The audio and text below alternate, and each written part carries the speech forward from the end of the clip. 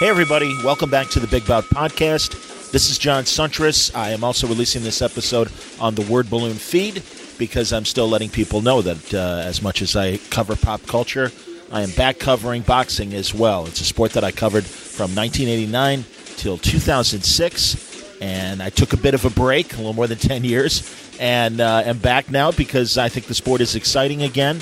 Lots of interesting things are happening. Great guest for you today, Bill Dettloff, who is the editor-in-chief of Ringside Seat, a great new boxing magazine that does great coverage of both the modern sport and also classic bouts, and I'm a huge fan. Bill also wrote an incredible biography of Ezzard Charles a few years ago, and he used to write for Ring Magazine and HBO's website, but has a great editorial point of view, and really excited to talk to him today about not only the current scene, but some old fights as well, recent past and way back as well. So it's great to talk to Bill Dettloff on today's Big Bout Podcast. Just a few notes regarding some news. Man, we're almost in a 24/7 boxing news cycle, which is pretty amazing. Something I'm really not used to. But let's rattle off some of the new obvious headlines from the last couple weeks. Canelo signing with DAZN. It shows where the new powers in boxing are.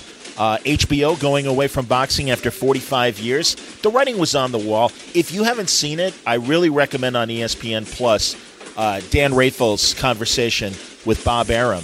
And Bob really cut to the heart of the matter, which is HBO is in competition with Netflix. And the cost of sports and the amount of subscribers interested in getting live sporting events from HBO, those numbers have been dwindling for several years. So, again, it's something that we talk about with Bill, but I can't say I'm surprised. I'm disappointed. I mean, 43 years, good Lord. I mean, I remember in the early 70s when they were covering the fight with Joe Frazier and George Foreman, and, of course, in 75, the Thrilla in Manila.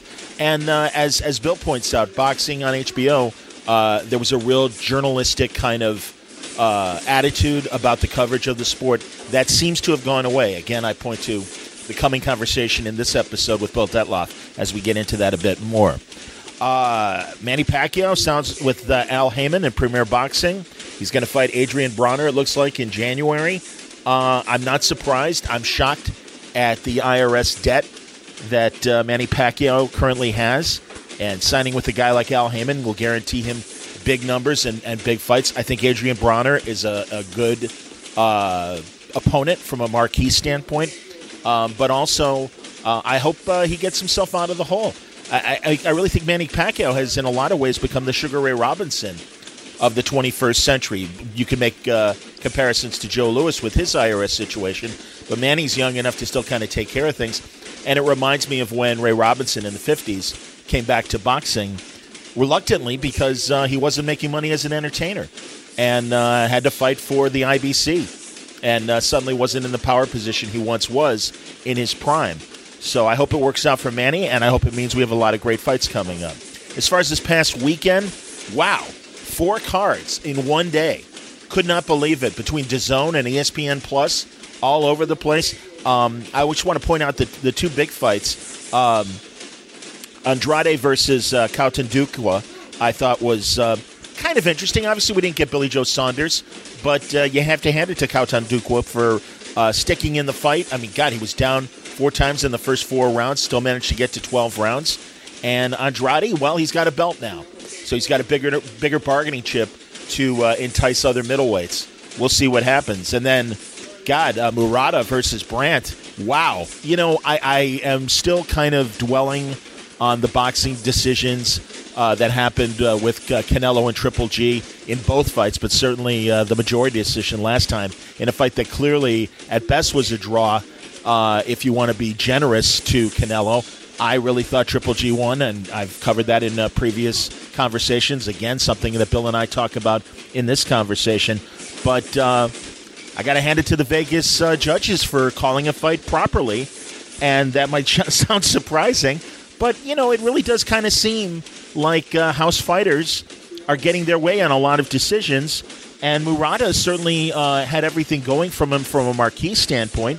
His large audience in Japan makes him a very attractive opponent for Triple G, Canelo, any other name middleweights, because you can immediately make bank with the Japanese market, in addition to pay-per-view buys or whatever on this side of the pond. But, God, Brandt really came to fight. Eddie Mustafa Muhammad in his corner and out-hustled Murata. Never really got things going.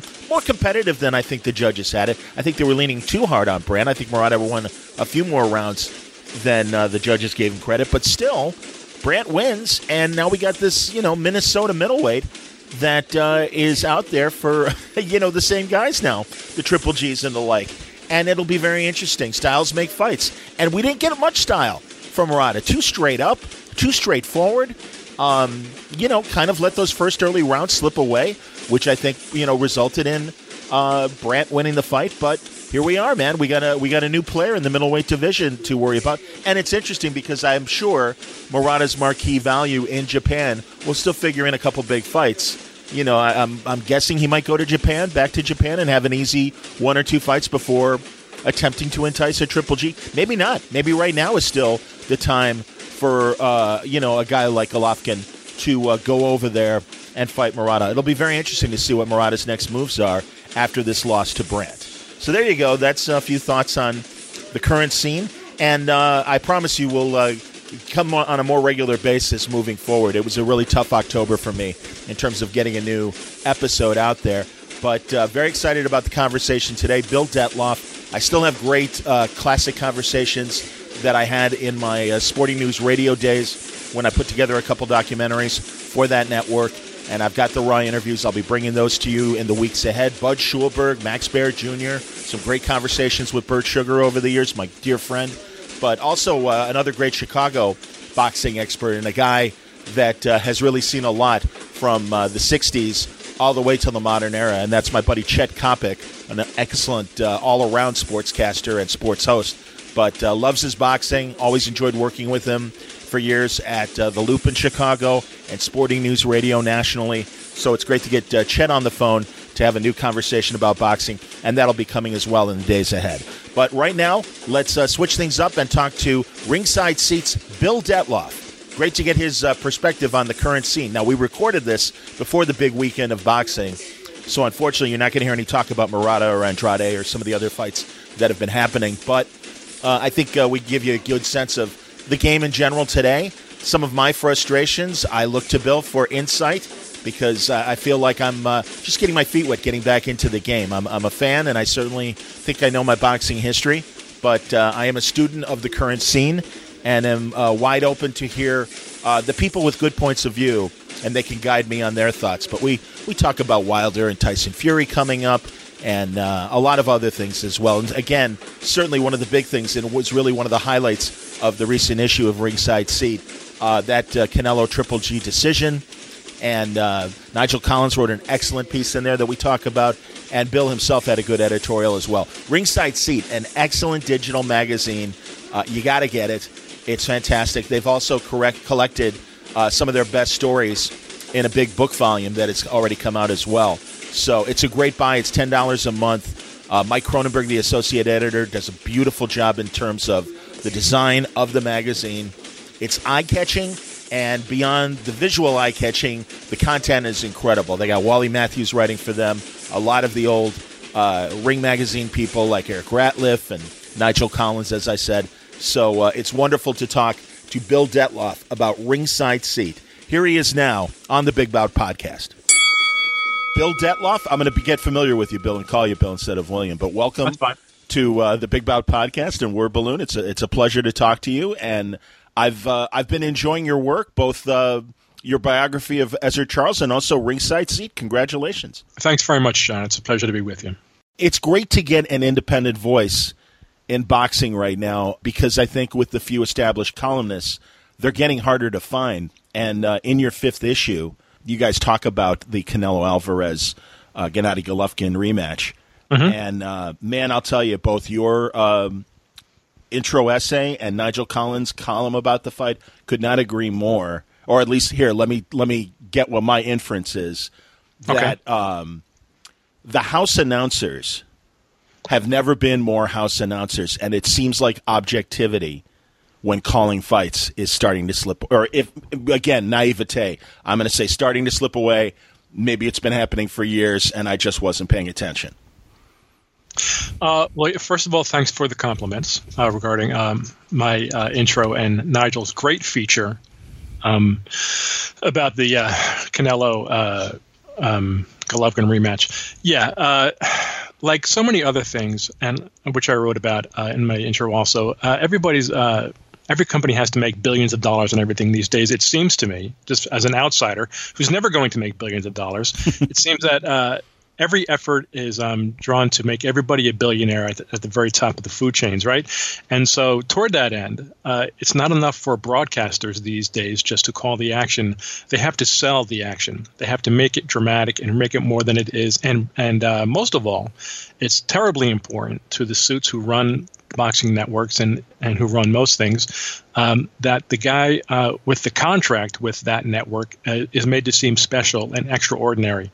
And that can change in terms of from one fight to the next. Nigel mentioned in his column, in his feature rather, that the first time HBO called the first fight, it seemed like they were very overly favorable to Golovkin.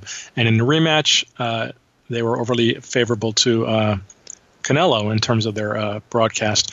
So it can change from fight to fight depending on where they see, on which side of the bread their butter appears. Okay?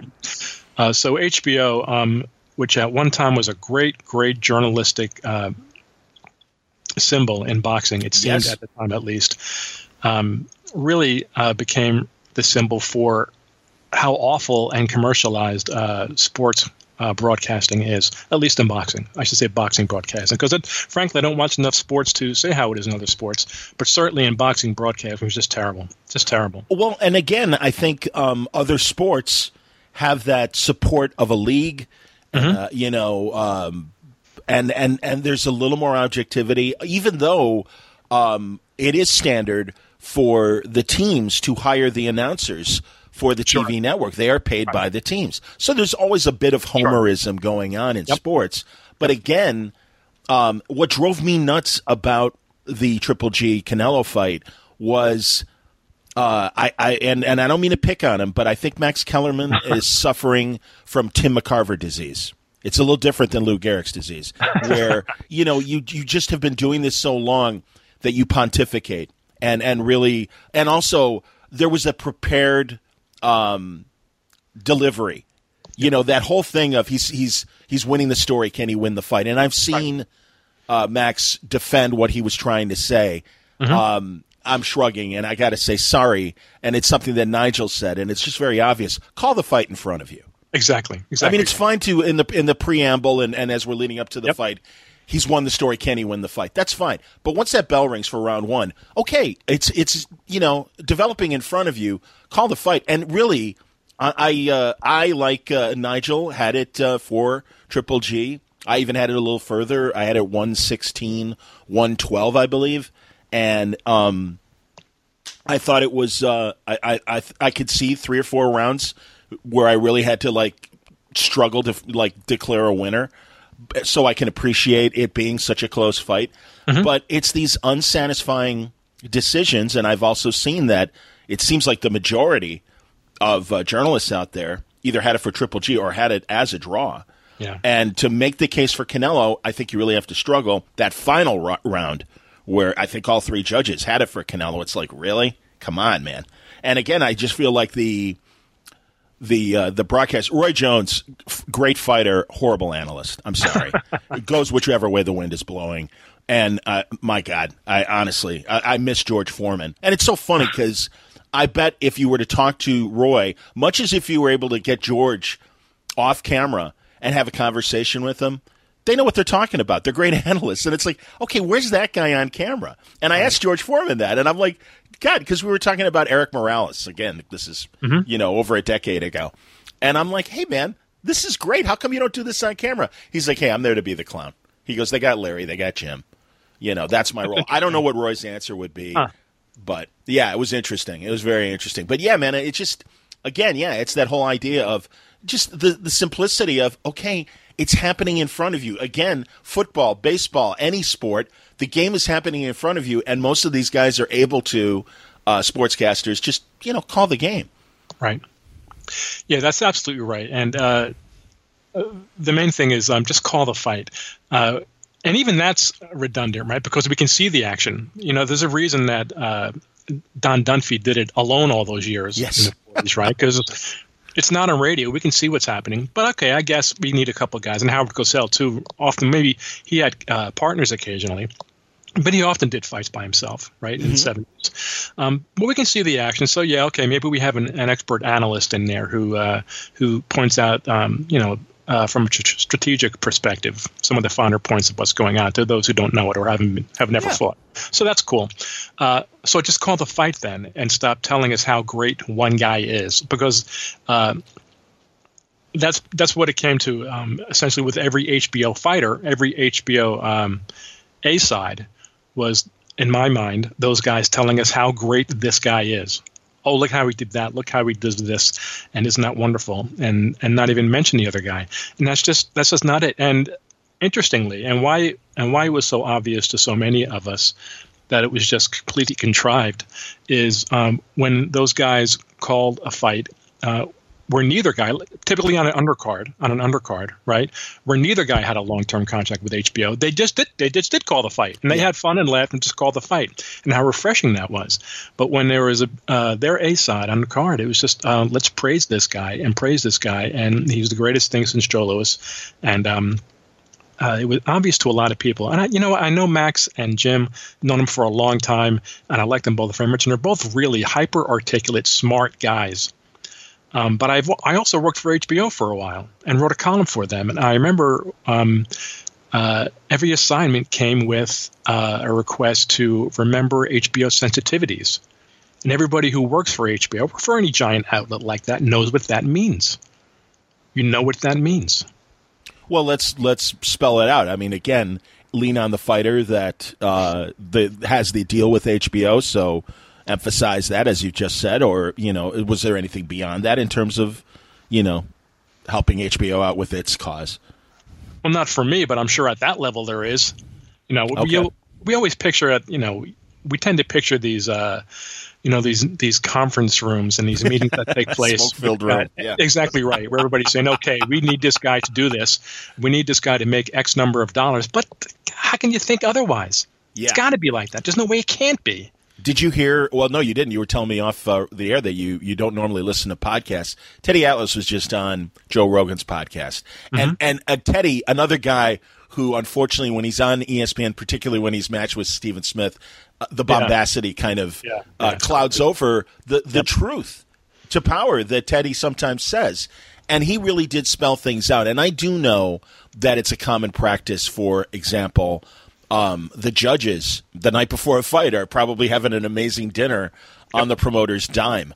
Yep. And it's this for a lack of better description, incestuous kind of relationship in boxing between governing body, promoter, management, and fighter that it's hard to find objectivity. And it's only hurting the sport. And I think we all know that as fans because and it's an interesting time right now as things transition from the typical pay-per-view model to the streaming models that are now happening and everything. Do you think it's going to get darker now? Because it seems that DAZN and ESPN Plus, I mean, they're going to be the places. Showtime is still in the game. Certainly Premier Boxing has their various deals with television and stuff. But it just seems like objectivity is getting harder and harder to find, not only in the actual official decisions, but again in the broadcasting. Do you think it's getting worse? Actually, I think there's a possibility that all these different players will result in it getting a little better in terms of objectivity. I don't know. It's hard to say how it will shake out, but I know that this market where a lot of little guys come in and the big guys are no longer there to run things themselves, I think it will help. But I should say that the broadcasting piece aside, boxing has always been corrupt like this. Yeah.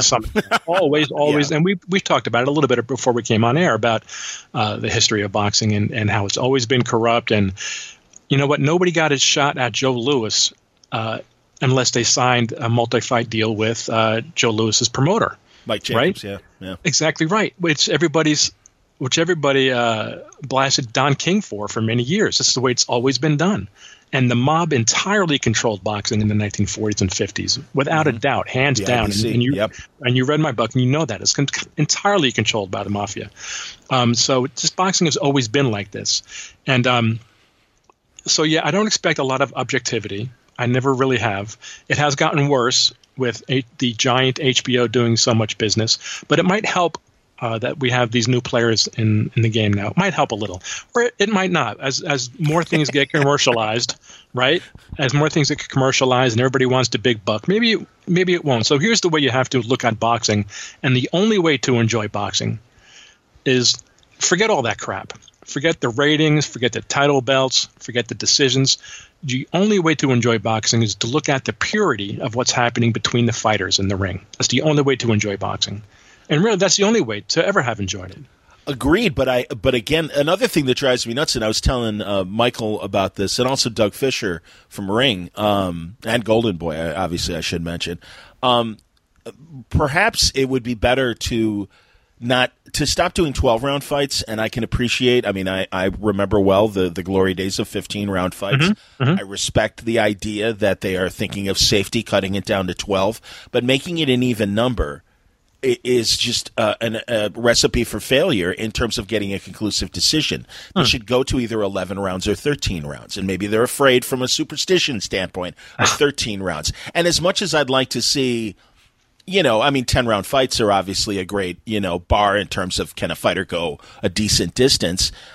Maybe 11 is right, because then if you have an unbalanced amount of rounds, it might, result in more conclusive decisions. Because I agree with what you're saying, but then still, when you hear them say, oh, it's a draw, or even a majority decision, it's like, hey, man, come on, give me a goddamn winner. A couple of things. Firstly, I've never heard that suggestion before in all the years I've been involved in boxing media. So good for you. I'd never heard that. We should go to odd number rounds. That's interesting. Secondly, I don't even think that would get rid of the controversy around scoring, because it's just scoring a fight is so subjective. We're on the same page, right? You and I are talking right now. I'm sure in 5 minutes we could find 10 decisions that we disagree with on each other. Sure. With each other on, right? Totally. I'm sure we could. So it's so subjective. Yeah. The other thing is boxing is married to tradition like no other sport. Yes. I can't imagine the outrage going to 11 or 13 rounds. And frankly, to be honest with you, I'd feel some too, because it's just we're so in love with tradition. And going outside what we're used to takes away our ability to compare and contrast fighters from different eras as much as we can, right?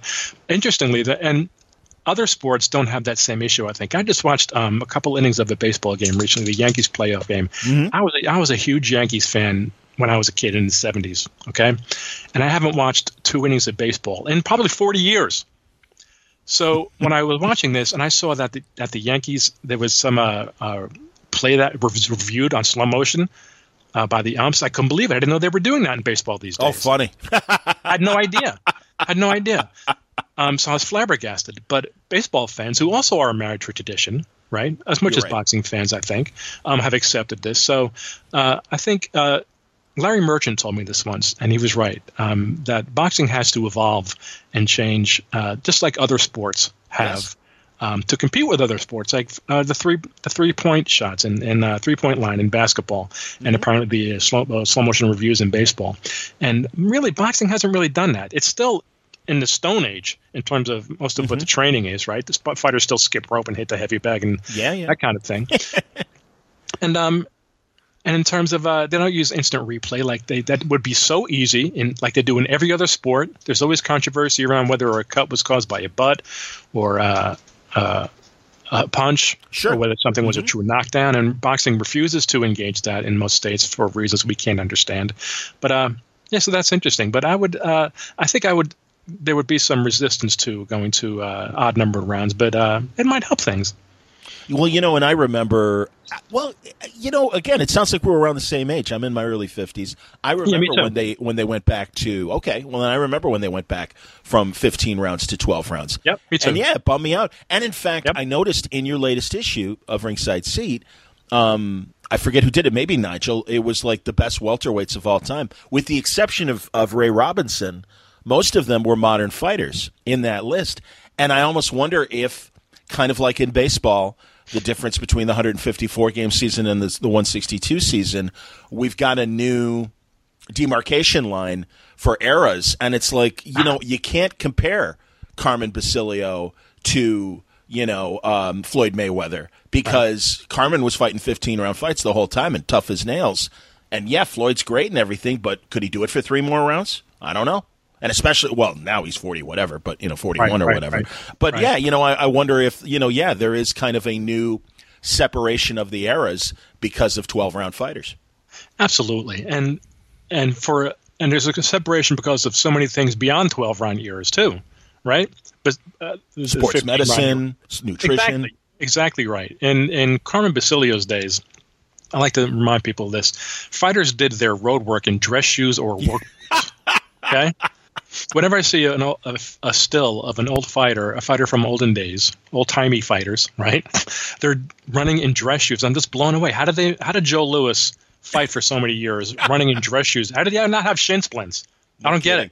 No kidding. And also, a lot of those photos, I feel like are, publicity photo ops. Because, Jack Dempsey chopping down a tree and wearing his dress shoes. It's like, okay, come on.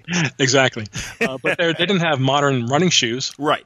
A lot of these, I wrote a book with Joe Frazier, and which was in 2005, a training book and a boxing instructional book, and he insisted on including a passage that fighters should run in work boots. Wow. And when I was growing up, that's how fighters ran, in work boots. Yeah. Because they added weight or whatever. And wow, that destroys your knees. Destroys your knees. Right? And fighters today have $300 running shoes that it feels like running on a cloud. And there's so many things that changed. Even though boxing is in the Stone Age in many ways, in so many ways, so much of the training has changed. Agreed. And that's not always good. It's not always good. Fighters train 3 times a day now, a ridiculous amount of training, and to go 12 rounds, and guys who fought 15-round fights where they trained for 2 hours a day. One workout, 2 hours a day. But the difference was they were fighting much more frequently, right? They were fighting once or twice or 3 times a month. So when you're fighting that frequently, you don't have to train for 3 hours a day. I hear you, man. No, I agree. I want to get into more of the contents of the latest issue of Ringside Seat. Great piece on Max Bear and Buddy Bear. And, Great, thanks. And I know you didn't write the piece, but I wonder, because I even asked Mike Cronenberg, your associate editor, about this. Mm-hmm. Had you ever heard regarding Max Jr., Jethro from the Beverly Hillbillies, that he was Buddy's son and not Max's son?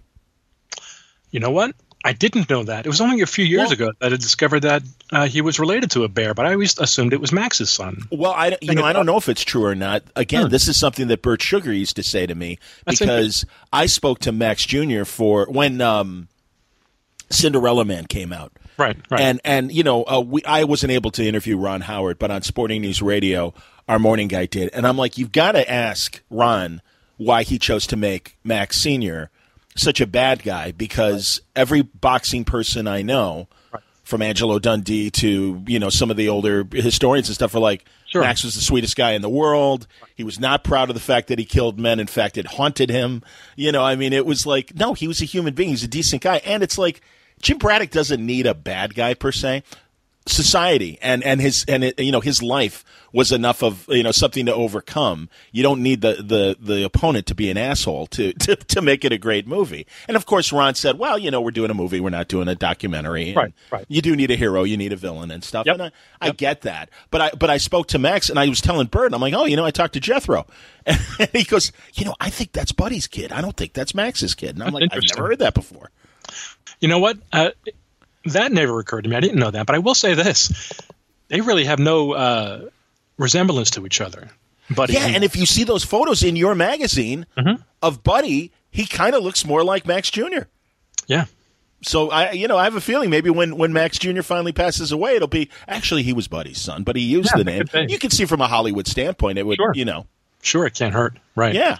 And Max was great. I haven't released it yet on my podcast, but I will. It was a wonderful interview. And again, on radio, I only used highlights. So that's why I'm like sitting on like 6 or 7 really great interviews that I really did back in the early 2000s, and I'm like, this stuff is still good, and we're talking about history and stuff. So absolutely, absolutely. I'm telling my listeners as much as I'm telling you about that to look forward to a future episode. But good. But yeah, no, I think Fascinating Brothers and another great feature, and I think some of these champions like Max get overlooked. And it's like, no, if you really sit down and look at their careers, and man, I've even seen, I'm sure you have as well, Turner Classic Movies has a great, one reel short of Max sparring. And oh my God, he's an animal. He's a giant Mike Tyson. He's ferocious, incredible power, and it's just his pure sparring session. And he, and again, I'm sure he's playing for the cameras, but Christ, he looked amazing. Yeah, he was a big puncher, and we really are so lucky to live in this age. Well, there are lots of issues with living in this age, right? But one of them isn't having access to all these great old videos on YouTube. Yes. You can put in any old fighter's name, you're going to find, unless that name is Harry Greb, you're going to see a ton of videos on YouTube, and it's just great to look back at these old films. And sometimes they match what you're expecting and what writers have written about these old-time guys. Sometimes they don't. Max was a flawed puncher, okay, which happens to be my favorite kind of fighter, by the way.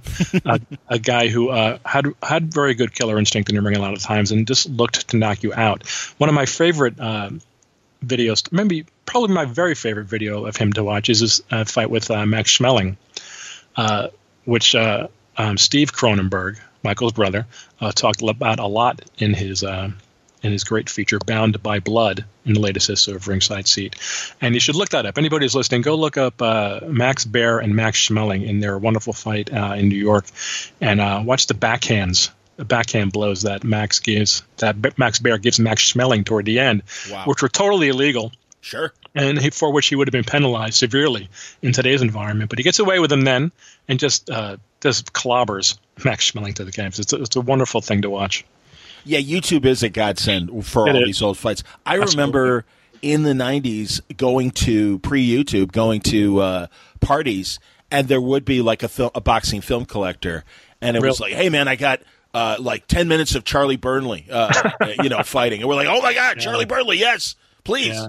And stuff like that. And also, I know they ran on ESPN Classic, all of those fights of early television from the 40s and 50s that they have. Yeah. And those are amazing. And, oh, God, now I'm blanking on the kid from Michigan that was the college grad that welterweight that Kid Gavilan beat the hell out of.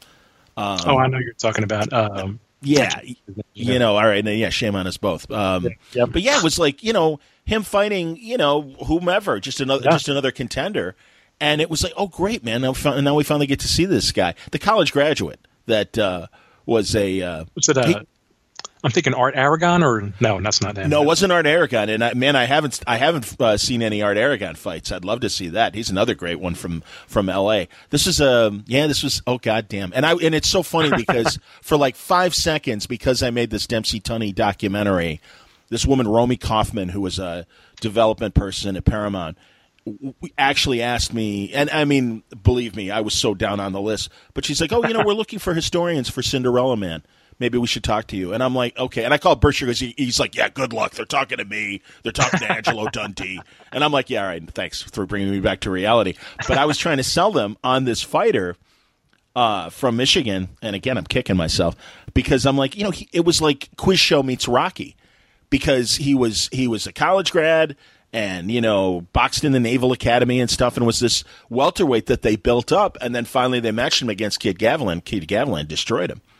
Because of the difference in skill and everything. But yeah, I love seeing those fights from the early TV days. Is it Chuck Davey? It was Chuck Davey. Nice going, man. Very good, Bill.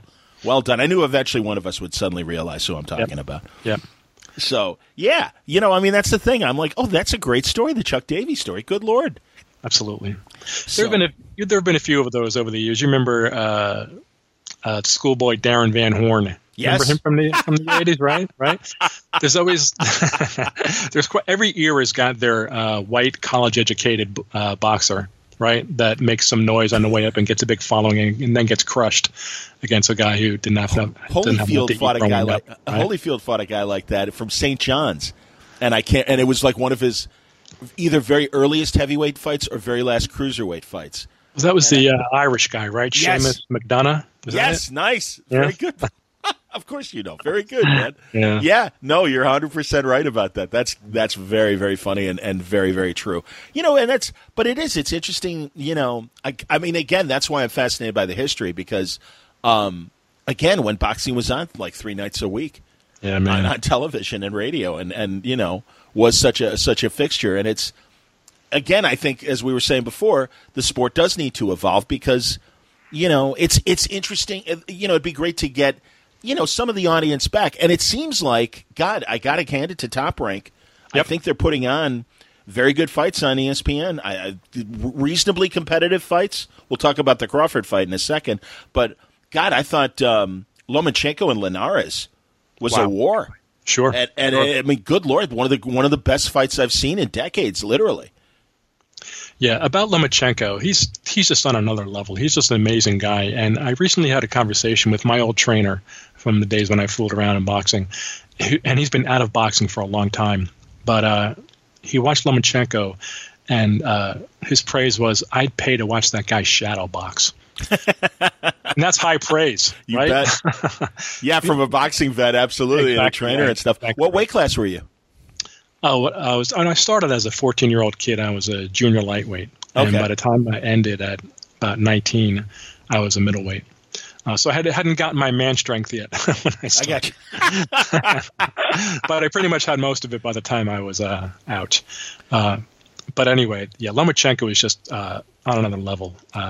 Most of these guys are there's some very good fighters around these days. And if you want to talk about comparing contemporary fighters to old-timey ones, I always feel like the best fighters, the very best fighters of any era,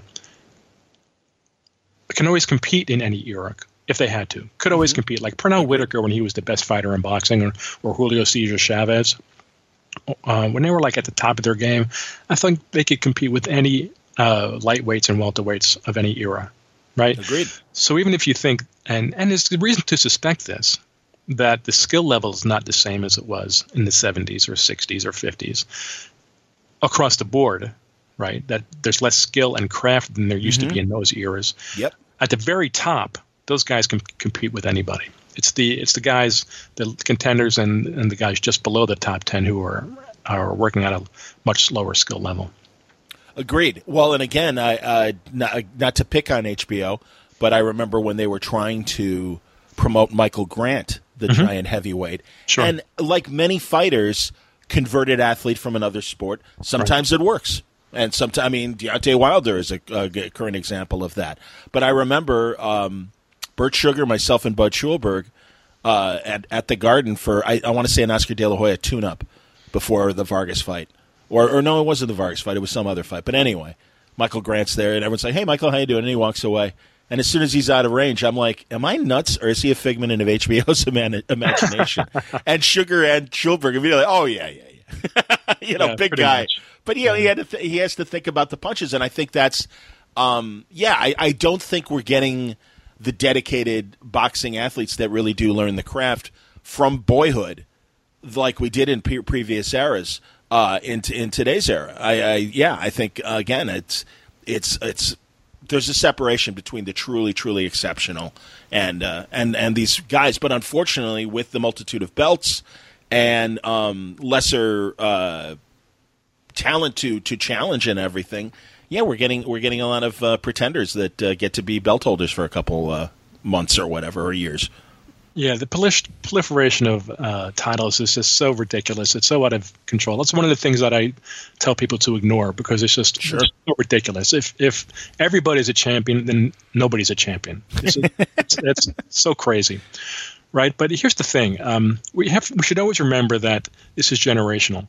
In the 1920s, guys like you and me were saying, "Oh, these guys couldn't hold a candle to the guys in the 1900s or early, in 1910." Right. Sure, right? Sure. In the Jim Jeffries era. Yeah. And in the 50s, they were talking crap about the guys in the 40s and the 30s. So this is always the way it's been. It's just always the way it's been. And it's always going to be this way. True. But we also can assess fighters using the eye test, right? And a guy like, for example, Boom Boom Mancini, who has some space in our current issue. Yes. Of Ringside Seat. Yeah, the Dooku Kim fight. Great feature. Absolutely. That's an excerpt from Mark Kriegel's wonderful book, The Good Son. When you of course remember when he was fighting, as I do, and yes. he's seen as kind of a manual laborer. Nothing especially skilled about him, right? A forward moving pressure fighter with a pretty good punch who ate a lot of punches, right? Yeah. And when I look back on his fights now on YouTube, I see him doing things from a craft perspective that even fighters today don't do. I agree. Yeah, I hear what you're saying. He was considered, again, it's a face-first puncher, but he had more skill than a lot of guys I see today. Again, not the top guys.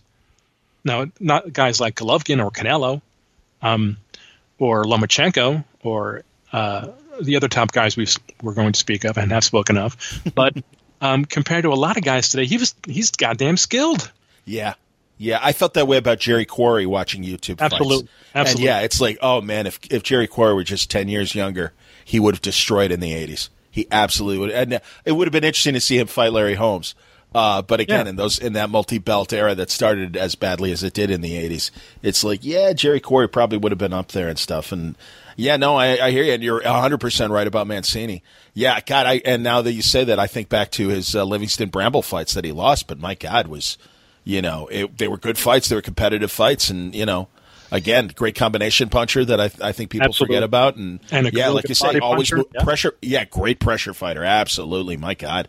So it seems to me, and this is probably I'm full of crap, but it seems to me that a lot more emphasis is placed on conditioning. And we talked about guys working out 3 times a day. They got special athletic trainers and nutritionists. Guys working out 3 times a day working on their fitness when they should be spending that time on the craft, right? Yeah. Just learn how to fight better. And you won't have to be able to go 30 rounds if you just, learn how to slip, learn how to pop and weave.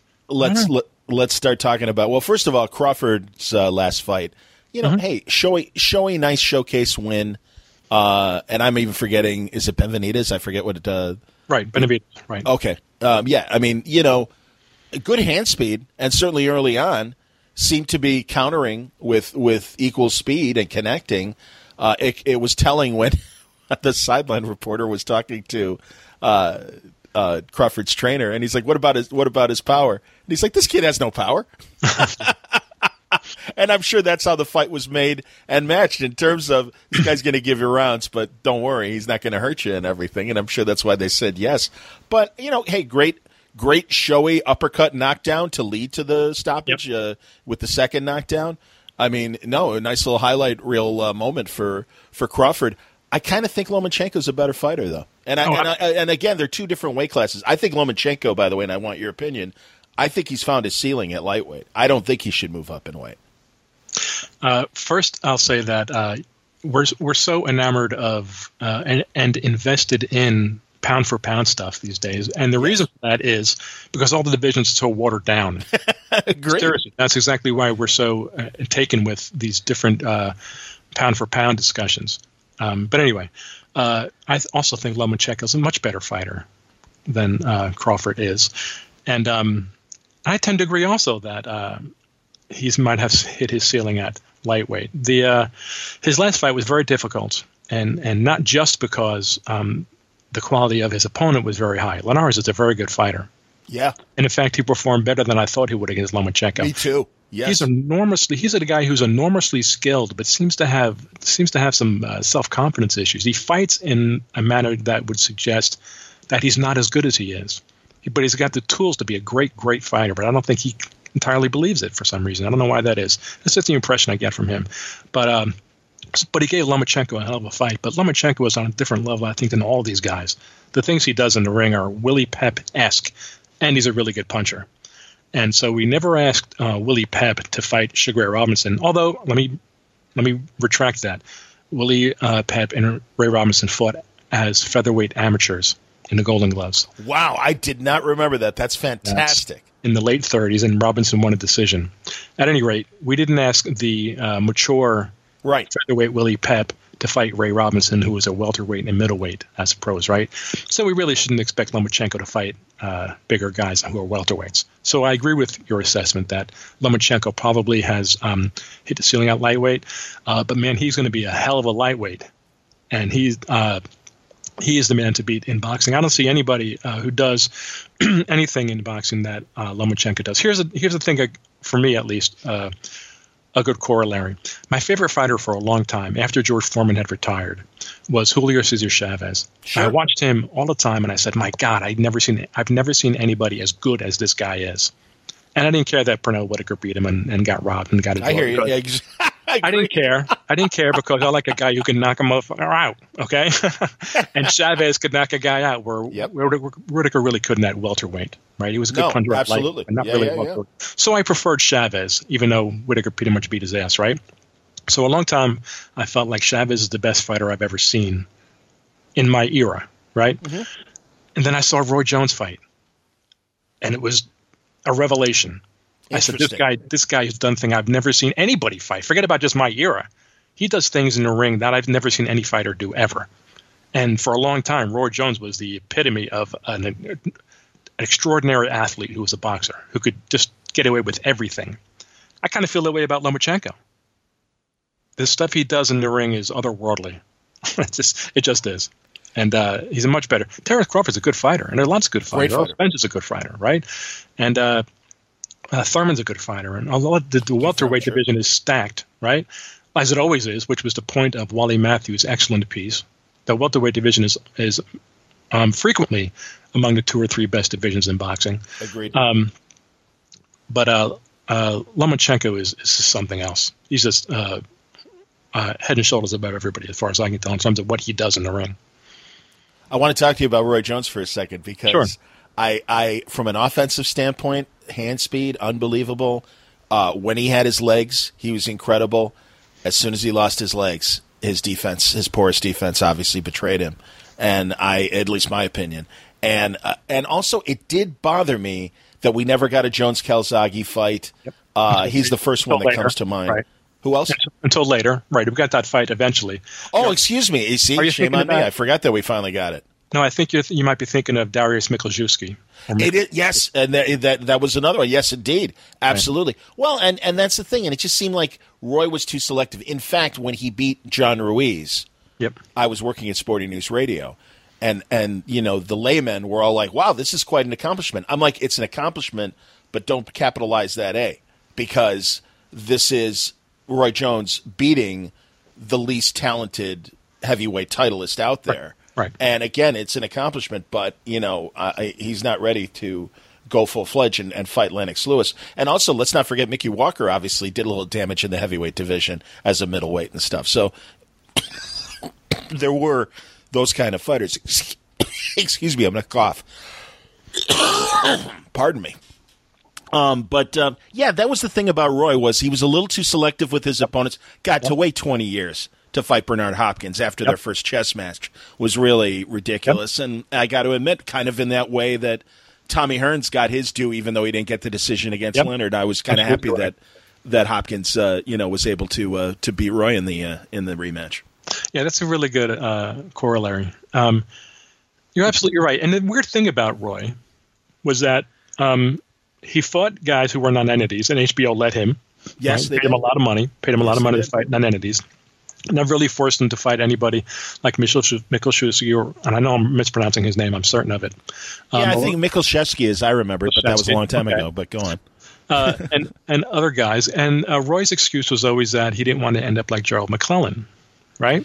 Yeah, no, and I interviewed and watched many of Gerald McClellan's fights, right. So I understand. Right, so we all get that, but ironically, he ends up fighting way past the time when his skills made him an excellent fighter, and got knocked out a shitload of times, and put himself in real danger of ending up like Gerald McClellan, because like you said, once his legs and speed pretty much abandoned him, then he got that big old lights out button on his face, and all anybody had to do was touch that button, and he was out. Yeah. Glenn Johnson was never a big puncher. He just caught Roy in the right spot, and Roy went to sleep. And Magic Man too. I'm forgetting his name. Exactly, Antonio Tarver. Right. Yeah, Antonio Tarver, of course. Yes. Right, and when you're getting knocked out by Enzo Macaronelli, wow, it's really time to go. But hey, I could never fault a fighter for fighting way longer than he should have. Not only for the money, because nobody ever has enough money, right? Everybody will admit that you never have enough money. Everybody says, "Oh, he made $1 million. How much does he need? More. Everybody needs more, right?" But also, in a broader way, in a more important way, to be the best in the world at something and just walk away from it. How could you? How could anybody? Agreed. No, and you're right. And the majority of fighters make that choice and fight longer than they should. Yep. Ali, I mean, certainly Holyfield, Tyson, God, another embarrassing loss. Brian Nielsen, really? Exactly. Stuff like that. No, I agree, man. You're right. And totally. And in fact, I like a fool, picked Tony over Roy Jones at super middleweight for their title fight. And the sports radio guys made me apologize to Roy on the air. You know what? I remember going into that fight, and I couldn't decide who would win. And I remember this very clearly, thinking, you know what? Roy's great, but he hasn't done anything yet. Right. He's not battle hardened yet the way Tony was. I picked Tony too going into it. I'm sorry. Yeah, I picked Tony. Right. Yeah. So you weren't alone. No, good stuff, man. All right, so coming up, man, I hate both of these guys. I mean, that's the thing. I have no problem saying, the fighters I like and dislike, Tyson Fury and Deontay Wilder. I'm so disappointed in Deontay Wilder. I get it. You're following the script. You got to be a tough guy at the press conferences. Man, don't you miss those days? If you see the newsreels, you don't see Joe Louis getting into Schmelling's face after losing as embarrassingly as he did in the first fight and everything. I mean, these guys had, whatever. But, now it's got to be a brawl at the press conference. They're both loose cannons. They have no skill. And please correct me, but Tyson Fury's win against Vladimir Klitschko was so infuriating because clearly Klitschko's head was not in the fight. He wasn't doing anything, and that's the only reason why Tyson Fury, on his tippy toes and his little pity-pat punches, was able to outpoint him. And truly, ever since then, I'm sorry, I understand the guy does have some issues, and I certainly wish him no ill from that standpoint. But, man, that guy talks a lot of shit for a lot of very little talent other than, being a decent puncher. But yet I haven't seen him really be in there with a world-class opponent yet to see how well, he does when he's getting hit back. And, again, that's the only thing I think this fight is two power punchers with very little skill. Yeah, a couple of things. Yeah, I gave you a lot there. I'll go on. Yeah, that's okay. Tyson Fury is an interesting guy.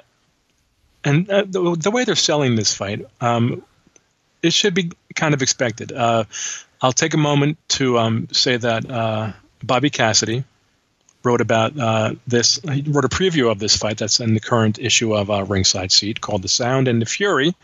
And it's largely about how unlikely it is that the actual fight will live up to not the hype, but the entertainment value that's evident at the press conferences.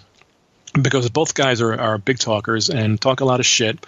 And they have that in common, but they also have in common that they're not especially skilled. Now, first, let me talk about Wilder a little bit, if I may. When he first started fighting at a high level, I don't mind him, and I don't necessarily dislike guys for the personalities they assume on a level on the stage because they want to get paid. And in this environment today, I think, although I enjoy guys who are just gentlemen and don't hit each other at press conferences, there's room for everybody under the tent, I think. Right? It would be nice if they were all gentlemen and, like everybody was gracious and that kind of thing. But those days are gone. Muhammad Ali ruined that for everybody. Okay? That's just the truth. Ali introduced that kind of shit to sports, not just boxing. And nobody did that before him, like the way he did it. Okay? Muhammad Ali did that. So everybody's replicating that because they want to get paid. I kind of get that. But there are guys who are low-key too. So we should enjoy them when they're doing their press conferences and everybody's cool. I think Deontay Wilder has improved since the performances that made me hate him. He got himself under control a little bit. He was the most unskilled heavyweight quote-unquote champion I had seen in a long time. The way he not just that he's wild, because I'm a George Foreman guy, and original George Foreman was wilder than anybody, right? Sure. And I loved him, but Wilder's wildness, if you will, was worse than even – you can't even describe him as an amateur, because there are a lot of amateurs who are better boxers than Deontay Wilder. A lot. Absolutely. Yes. Right? Not even like world-class amateurs who know how to box better than Deontay Wilder. But that said, he's gotten better his last few fights, and I think that's largely the result of having been co-trained by Mark Breland, who was probably the best amateur boxer ever. And that's going all the way back to Laszlo Papp and those guys who were just incredible athletes. I hear you. And Teofilo Stevenson. Mark Breland was just an amazing amateur. Agreed. And he had the same, even though he was a welterweight, has the same body type as Wilder. Wilder's just a blown up version, a heavyweight version. And he's gotten Wilder very good at setting guys up with the jab and then dropping in that great right hand. And then give Wilder this. The guy can punch. Oh, absolutely. His technique sucks a lot of the time, but he can punch, and his technique is getting better. And he's got the ability and the quickness and the speed to catch guys coming in with the right hand, not just at long range. So he's gotten better. So I can't brag on him as much as I'd like to and as much as I used to. For example, when he beat Chris Arreola and was just clubbing him on the head at the end of the fight like an MMA guy, it was just reprehensible, right? Yes. So his technique has gotten better, and I suspect it will continue to improve, because if nothing else, he'll fight anybody. He wants big money, and he's fighting everybody that they put in front of him. Now, there's some shit in front of him, mostly, right? But he's not turning fights down. He's fighting the best guys that he can, I think. Now, that brings us to Tyson Fury, who's also a bit of a whack job, and he's got emotional issues. But every friggin' fighter has emotional issues, or they wouldn't be fighters. He wears them on his sleeve, I think, more than most fighters do. And that's part of his charm. He's a mess. You made an interesting point about his fight with Klitschko, which absolutely was infuriating to watch, and possibly the dullest heavyweight title fight since Oliver McCall and Frank Bruno, which is saying quite a lot. Okay? Yeah. But I have my issues with Klitschko, but I think the reason that Klitschko would not throw any punches because Fury's weird style, coupled with Klitschko's natural disinclination for getting hit, resulted in him keeping his hands to himself. It wasn't all Klitschko who wasn't there, I think, mentally. He's a guy who doesn't like to throw punches to begin with because he doesn't like opening himself up to getting hit back, right? But I think Fury's style, such as it is, made Klitschko, it kept him off balance more than he never felt like he was in a position to throw punches. So here's a guy who doesn't like to punch to begin with. He likes to, throw a jab and clinch because he's afraid of getting hit. Against a guy whose style is so herky-jerky and weird for a big guy, and he won't let you get set. And that reduces the chance even further that Klitschko could throw a good punch. You know what I'm saying? I do. No, I like your assessment. Absolutely, man. No, I think. Go ahead. No, you go ahead. I was just going to agree more, please. So Fury's got a weird style, and I think for a giant white guy, he's fairly athletic. We don't really see that in the ring, but for a big fat white guy, he's kind of athletic, and he does enough things awkwardly and incorrectly in the ring, and enough things correctly to handcuff some guys. Now, the two guys he's fought in his comeback are just awful. Oh, that's just for timing. I think we all know that. That's him just kind of getting the ring rust off. I mean, at least that was my assessment of those two guys. I agree. And it was almost certainly best for him to go 10 rounds with the second of those guys just to get feet back under him, right? Yeah. And also credit him for going after Wilder. A lot of guys in this position say, you know what, let's take our time. Let's have a few more fights. He says, screw it. Let me fight Wilder. You see, now to me, that says two things. One, that he does, that he's really in it for the quick money grab. Could be. And that's why.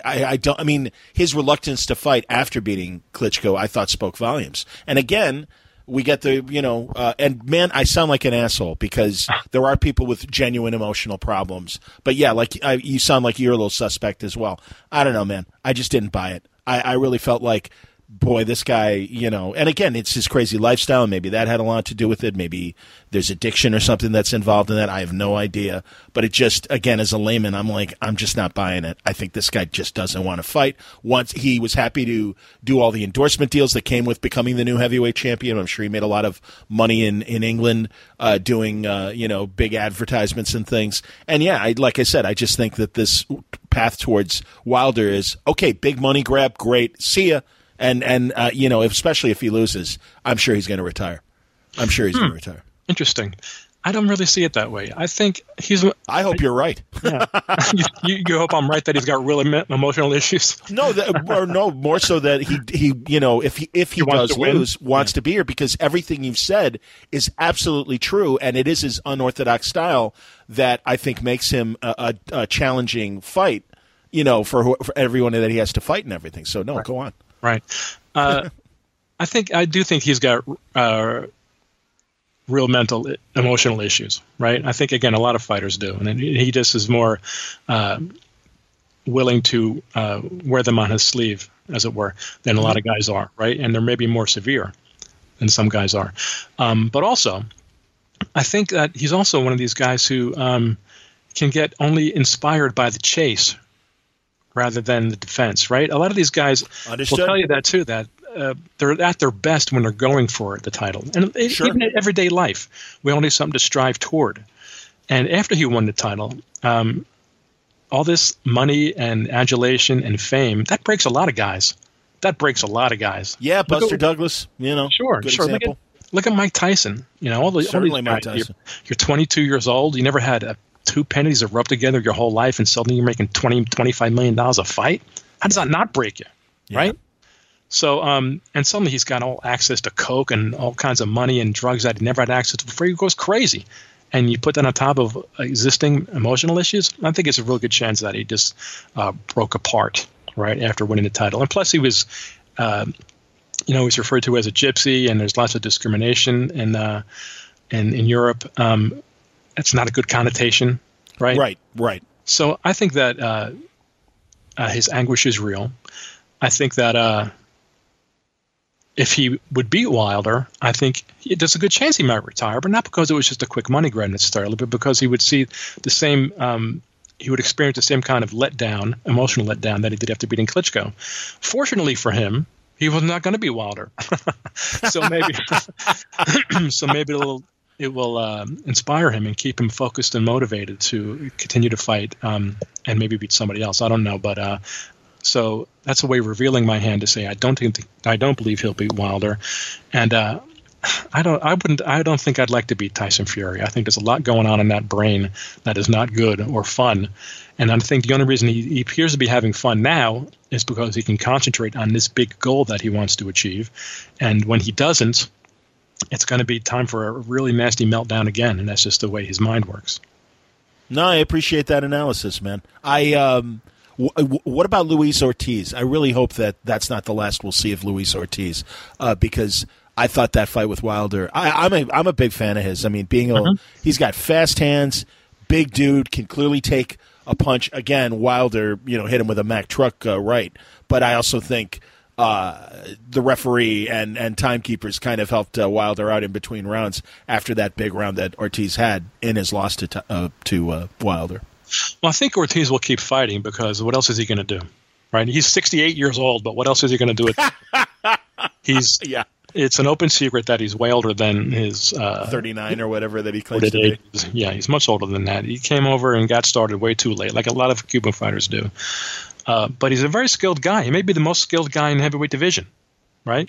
I'm glad you said that because that was my sense watching his fights. Go on. Yeah, and I would have guessed anything that he was on his way to getting Wilder out of there in their fight. And by the way, that speaks volumes about Wilder. Agreed. That he survived Ortiz's rush there. The first half of the fight was awful, and I hated both of them for making me endure it because it was just a terrible heavyweight fight. But the second half heated up, and when Ortiz did his damnedest to get Wilder out of there and failed, you had to know that Wilder's right hand was going to put things right for him, and they did. And I don't blame him a bit for sitting down after taking a couple of those right hands. Again, Wilder can punch, And when he's got you, he might flail like a little girl to get you out of there, but he's going to get you out of there. But Ortiz is a very skilled guy, but I don't see him beating any top guys. But he's going to keep fighting because what else is he going to do? He's got to do something to make money. He can't just walk into some company somewhere and make $80,000 a year doing what he wants to do. It's like all fighters. When you dedicate your entire life to something, and then when you're not an athlete anymore, what are you supposed to do? You have no skills other than that. Who's his promoter? Because obviously the problem is, I could see Joshua's people and other decent heavyweights going, I don't want any part of Luis Ortiz. Yeah. He's too talented. Yeah, I could see that. They got to wait a few more years until he's exactly when he's 50. Until he's officially Medicare age eligible. But yeah, he'll beat some guys. But he's just, at his age and with his skill set, he's going to beat a couple of guys. But he's not going to beat anybody. I think at the top level, and certainly not Anthony Joshua, in my view. I agree, and it suggests to me that you think Joshua's like the best right now at heavyweight. It's interesting that you say that, because for a while I did. I loved Anthony Joshua because, as I said earlier, big flawed punches are my favorite type of fighter, right? And earlier in Joshua's career, the guy's a Mack truck. He's just huge. He's an extraordinary physical specimen. Mm-hmm. And earlier in his career, he walked straight to opponents and punched them until they were unconscious. And that was it. And nobody didn't take many punches either, right? Just an enormous physical specimen who just bludgeoned guys. And that's a great kind of fighter to be, right? If you knock out everybody, in terms of your long-term health too, if you knock out guys before they can hit you, you're going to have your brains intact. Yeah. But you're just not getting punished a lot, right? Sure. But I think his current trainer is trying to round him a bit in the way that Lennox Lewis was rounded, so that he can fight different styles and be a patient puncher. And I think that's going to be his undoing, unfortunately. Interesting. Anthony Joshua against Povetkin, for example, Joshua got nailed and staggered in one of the first couple rounds. Yeah. And hasn't looked good, I think, in several fights. And in my view, that's because he's even against Klitschko.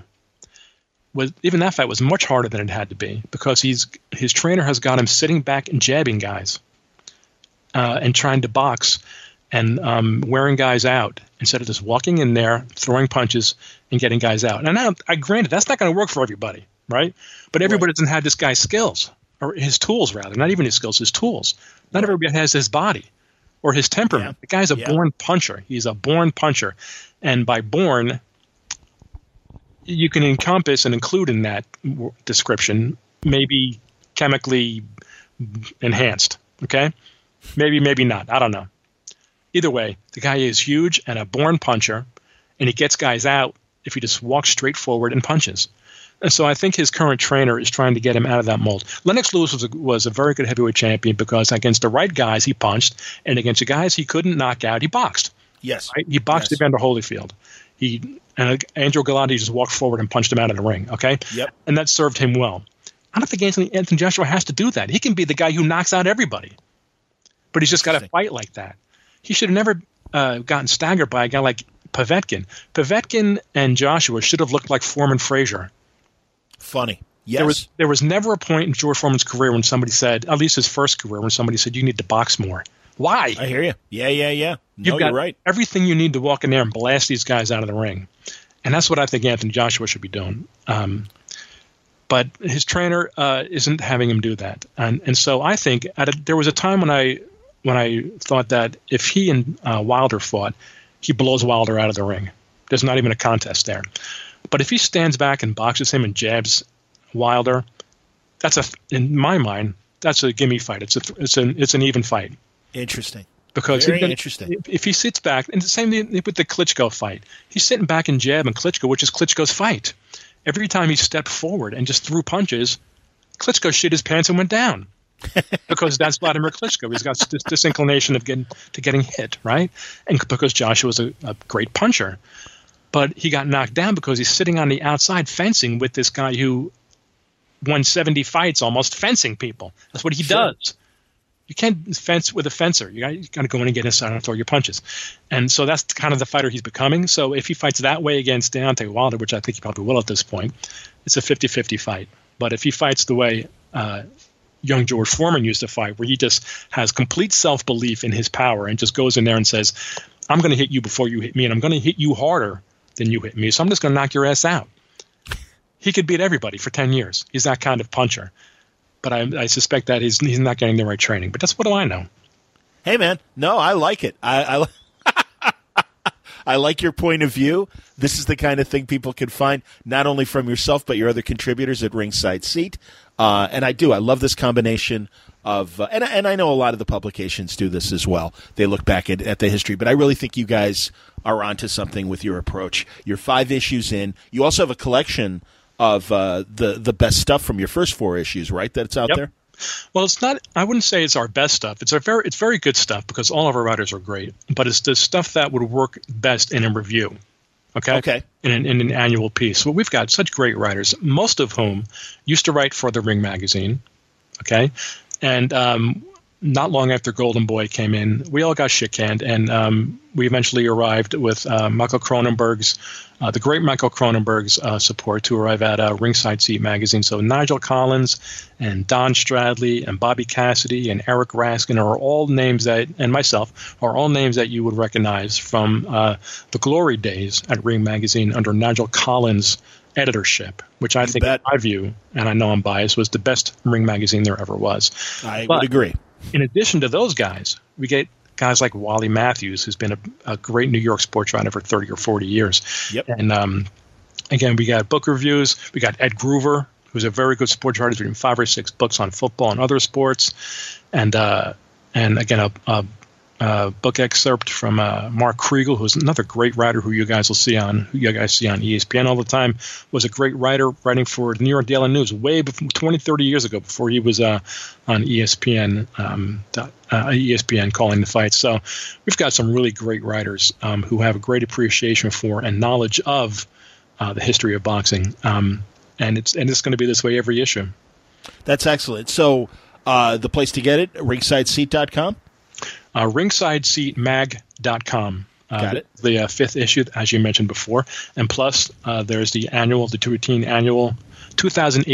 annual that's out there they can get too. And man, we're really proud of this. This is really good stuff. There's not in my view, and I read a lot of boxing, of course, there's no site or magazine that's comparable to what we're doing at Ringside Seat. It just isn't. And not only the writing, but Michael Cronenberg's graphics and design and layout are just gorgeous. You can just look at this thing. I don't care if you can't read English. You'll enjoy looking at this because it's just beautiful. The photos and the links to videos that we talked about earlier, the graphics are just gorgeous. Michael's an incredible designer, and the whole thing is just gorgeous from top to bottom. I know his work from both the comic book world and also his wonderful work with Eddie Muller in film noir. Another great piece, Eddie Muller's dad. Really amazing. That's what I've been seeking out is, especially at Amazon, books by old fight columnists or sports columnists in general that had a concentration of boxing. And there's the W.C. Hines and people like that. Yeah. Yeah. But I found a Minnesota guy that was actually even with the old NBA, what became the WBA. He's writing these very interesting essays about where boxing was going at the beginnings of the television era. So that's kind of, it is those kinds of older sports writers that I seek out and am interested in their views. And he was even talking about how they would get away with hometown decisions before television. Oh yeah, because the cameras weren't there. Sure. And so it was an outrage for about 2 weeks in the newspapers, and then we moved on to other sports and other stories. Yep. So they would die down. The anger would die down. Right. Didn't have the scrutiny that came with television. Absolutely right. In the old boxing days, the managers would just pay off the boxing writers, and I mean all the boxing writers. Sure. To give their guy a good write-up, because who was there to dispute it? Nobody. The people in the arena at the time, which is a much smaller number of people than the people who were reading the newspaper account the next day. Yep. It was very, very interesting. No, that's the kind of stuff I look for. So, again, no, you're right. Michael's, I think, graphics do elevate it, but really both hand in hand with your guys' coverage. I agree with you about that was Ring at its best. That's when I was reading Ring, was when Nigel and you guys were all doing your stuff. And, I'm glad you guys are still together, and I hope that this is a venture that will be able to continue and cover the sport as well as you guys always have. And I look forward to talking to some of your other contributors like Nigel and the sure. like. Absolutely. In future episodes. And yeah, man, no, this is, like I said, hand in hand with the history of boxing. I want to hear from people that are covering it a lot deeper today and have a good handle on what's going on. And again, without that biased opinion that unfortunately we're starting to get from our media outlets and certainly the promoters and the management, they're always only going to support their guys. So, no, really, a real pleasure, Bill. I hope you'll come back in the future. I would love to. Thank you. Excellent, man. And, thanks for your points of view. And certainly in the months ahead, we got a lot of boxing to talk about. We sure will. I'd be happy to be on again. Thanks very much, John, for having me. A real pleasure to have the first of hopefully many conversations with Bill Dettloff in the near future. Again, go to ringsideseatmag.com. You can pick up their 2018 review book and also the first 5 issues of Ringside Seat that they've released so far. It's a fantastic magazine. The covers are eye-catching, beautiful art, and again, unbelievable contributors talking about the past and present of boxing. Mark Kriegel, Mike Cronenberg, Eddie Muller, Nigel Collins, Bill Dettloff, of course, the editor-in-chief that we just talked to, Eric Raskin. So many wonderful people. Robert Cassidy as well. All great writers, really know their stuff, and are really contributing incredible stuff. Ivan Goldman, who took over Boxing Illustrated after Bert left the magazine. So really cool people involved with Ringside Seat. I can't recommend it enough. And I will be talking more to their contributors and others in the weeks ahead here on the Big Bout Podcast. Thanks a lot for listening. I hope you'll let a friend know about the podcast. I hope you're enjoying it. Please, if you have any questions or comments about the show, this is part of the Word Balloon Network. You can reach me via email, john@wordballoon.com. Tell me what you like about the show. We're going to be leaning, as I say, into history as much as the current scene in our conversations here on the Big Bout Podcast. Thanks again for listening. Big Bout Podcast is a copyrighted feature of Shaky Productions, copyright 2018.